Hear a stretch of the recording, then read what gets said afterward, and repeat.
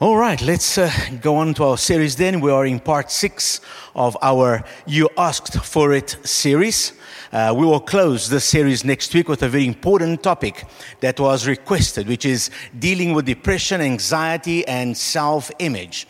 In other words, topics related to mental health struggles. This is a topic relevant to all age groups and touches many people and just about every family these days. So make sure you don't miss next Sunday and bring a friend along. Today, we'll be sharing on 2 other requested topics, forgiveness and fear. And I think it's a very appropriate topic today because many of you are sitting over here fearing that I'm going to preach for so long and you're going to be getting so hot, and I am hoping that you will forgive me if I do. We don't have electricity. It is hot inside the church. We've got the windows open, but it is still pretty hot. I understand the transformer blew down in 2nd Avenue, and we hope we'll have our power back tonight, but I will try to be brief. So let's dive right into it. Forgiveness.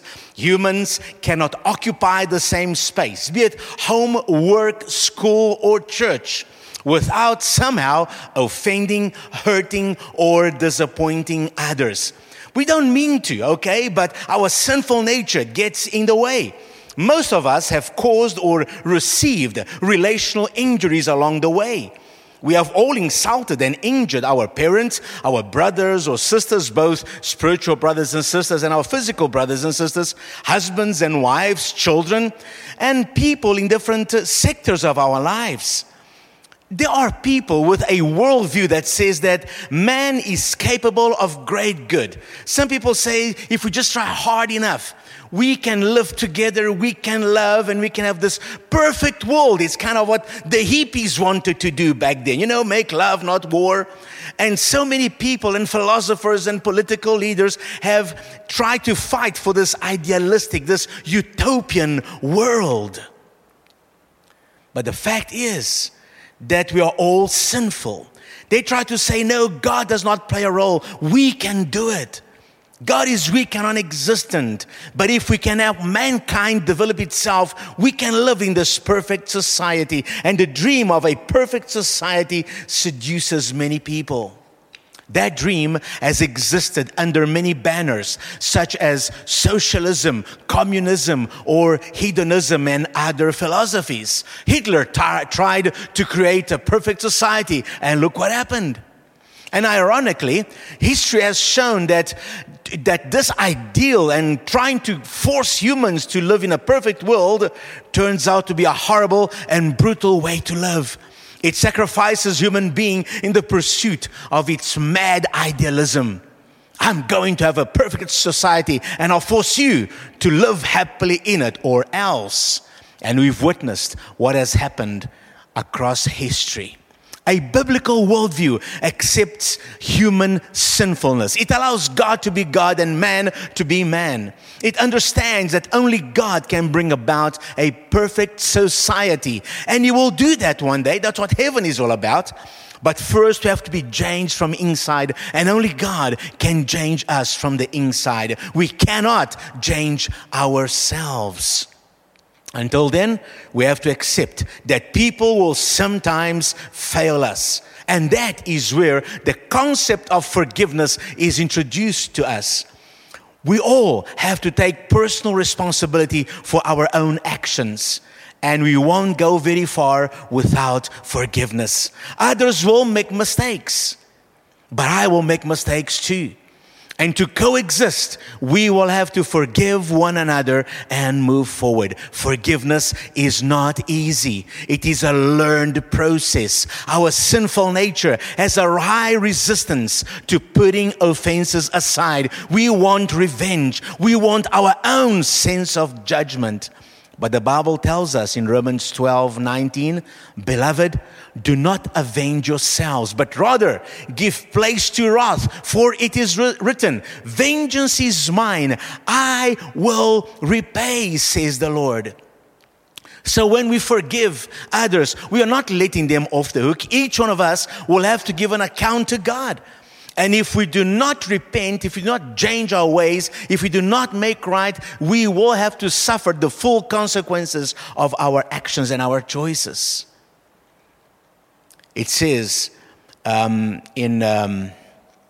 just read about Romans 12. But let God be God. Everyone will be judged and receive their righteous judgment. We often want justice and revenge. Yet, when we offend others, we want to get away with it, don't we? We want to be forgiven. And we need to understand that before a good and righteous God, we all have sinned, no matter how good you think you are. Jesus paid the price for our sin and forgave us. And now He asks us to forgive others. He taught us to pray, forgive us the wrongs we have done, just as we ourselves release forgiveness to those who have wronged us. In the more common language, forgive us our trespasses as we forgive those who trespass against us. And Jesus kind of catches us, having to say this prayer. And we often say this prayer without really thinking what you are saying. But you are declaring that we forgive others. We say, Lord, forgive me as I forgive others. Do we forgive others? And Jesus makes sure that you understand this by repeating again at the end of that teaching that we must forgive the faults of others. You see, it's only after we've given our lives to Christ and made Him Lord over our lives that we really are able to forgive. It is Christ in us, in the person of the Holy Spirit, who helps us to understand forgiveness, to understand God's great forgiveness towards humans and the need to forgive one another. So, let's talk a little bit about forgiveness. Forgiveness is a decision, not a feeling.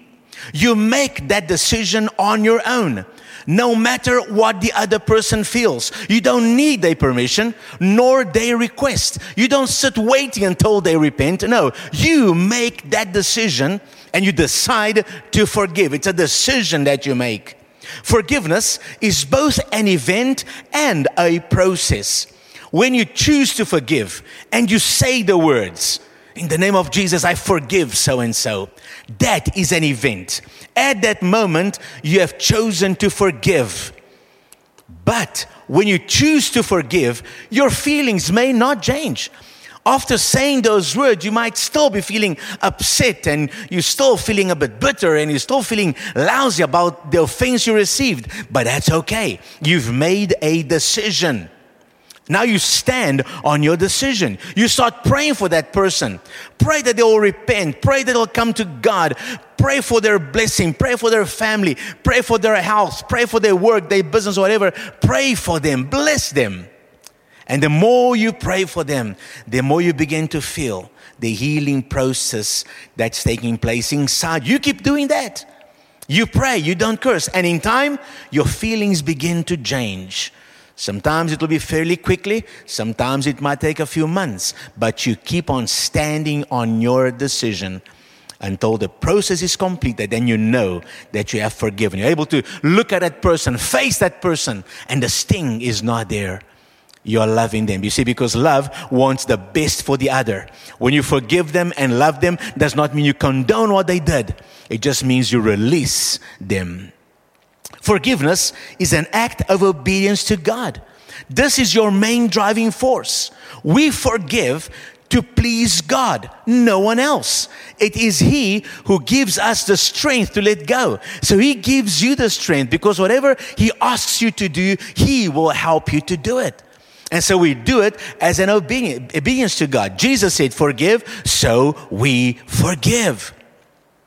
Now listen, forgiveness sets you free. You see, we do it to please God. We do it to obey God. But why does God ask us to forgive? Because He wants the best for us. We are the beneficiaries of forgiveness. That is why God wants us to forgive.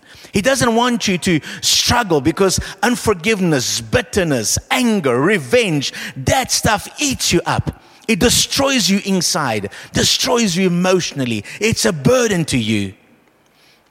Unforgiveness and bitterness is like drinking poison and hoping that the other person dies. No way. You are poisoning yourself. Be careful. And so God says, forgive. Stop taking that poison. Let go. Let God handle it. So be careful with this whole question of forgiveness and unforgiveness. And in tonight's movie, it's a story of forgiveness and redemption. It illustrates how unforgiveness can eat you up and how forgiveness can set you free. Let's move on and quickly talk about fear. Everybody has fear at one time or another in their lives. The kinds of fears may change as we grow and get older, but the feelings are the same. Fear can be good or a bad thing.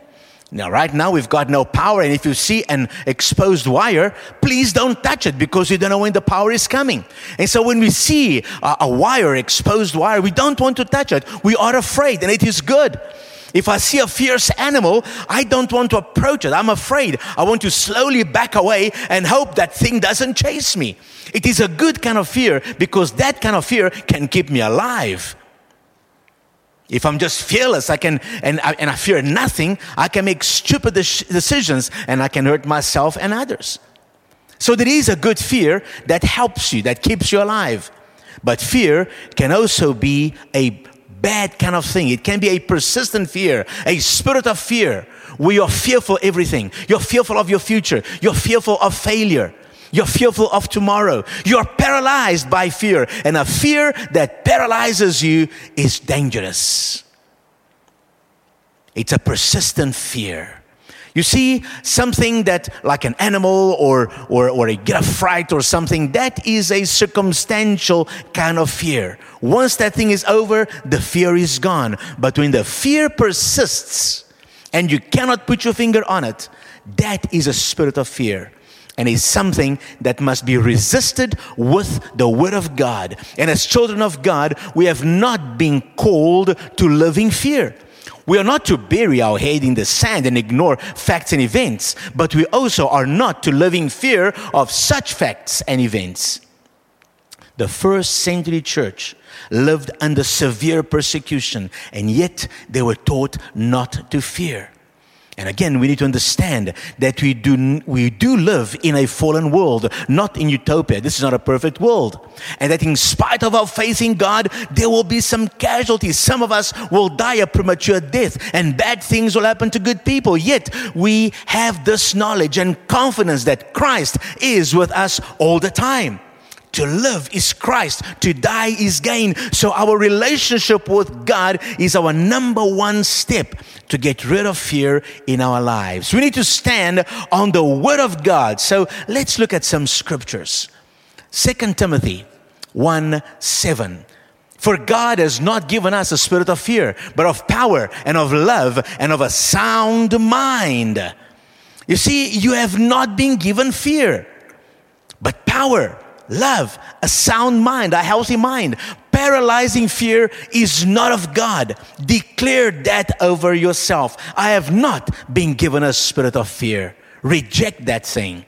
1 John 4:18 says, there is no fear in love, but perfect love casts out fear. You see, God is love. God is perfect love. So there is no fear in the presence of God. Become more God conscious than fear conscious. God is love. The closer you get to love, the less fear you have, because there is no fear in love. And here is a great promise to remember. This is the Lord talking to us in Isaiah 41:10. He says, fear not. And there are hundreds of fear nots throughout the Bible. God knew that we are going to face fear, and so He encouraged us over and over again. Fear not. And here in Isaiah 41:10, He says, fear not, for I am with you. Be not dismayed, for I am your God. I will strengthen you. Yes, I will help you. I will uphold you with my righteous right hand. That is His promise to us. Stand on that promise. Every time fear attacks you, remember, God says, fear not, I am with you. And here is a verse which gives us something practical to do when you get anxious, which is a form of fear. Philippians 4 verses 6 and 7 says, be anxious for nothing, But in everything, by prayer and supplication, with thanksgiving, let your requests be made known to God, and the peace of God, which surpasses all understanding, will guard your hearts and minds through Christ Jesus. Fear not. Be anxious for nothing. Anxiety is a form of fear. And when I was younger, I had a tendency to worry, to be anxious, to fear. If I had an exam coming up, if I had a project coming up and a deadline, man, I could worry. I could sit in the middle of a cold room and break out in a sweat. And then an Afrikaans friend actually shared the scripture with me and encouraged me. And he says, you know what this verse says in Afrikaans? I said, no, what? He says, moenie worry nie man. Dis wat dit sê in die Afrikaanse Bybel. I said, really? Nah. But the fact is this, that's the meaning of it. Don't worry. I said, yeah, good for you to say not to worry, but I worry. He says, well, the Bible says don't worry. And over time I learned, every time I would worry, what I'd learned to do is this. I didn't ignore my fear. I did not ignore my anxiety.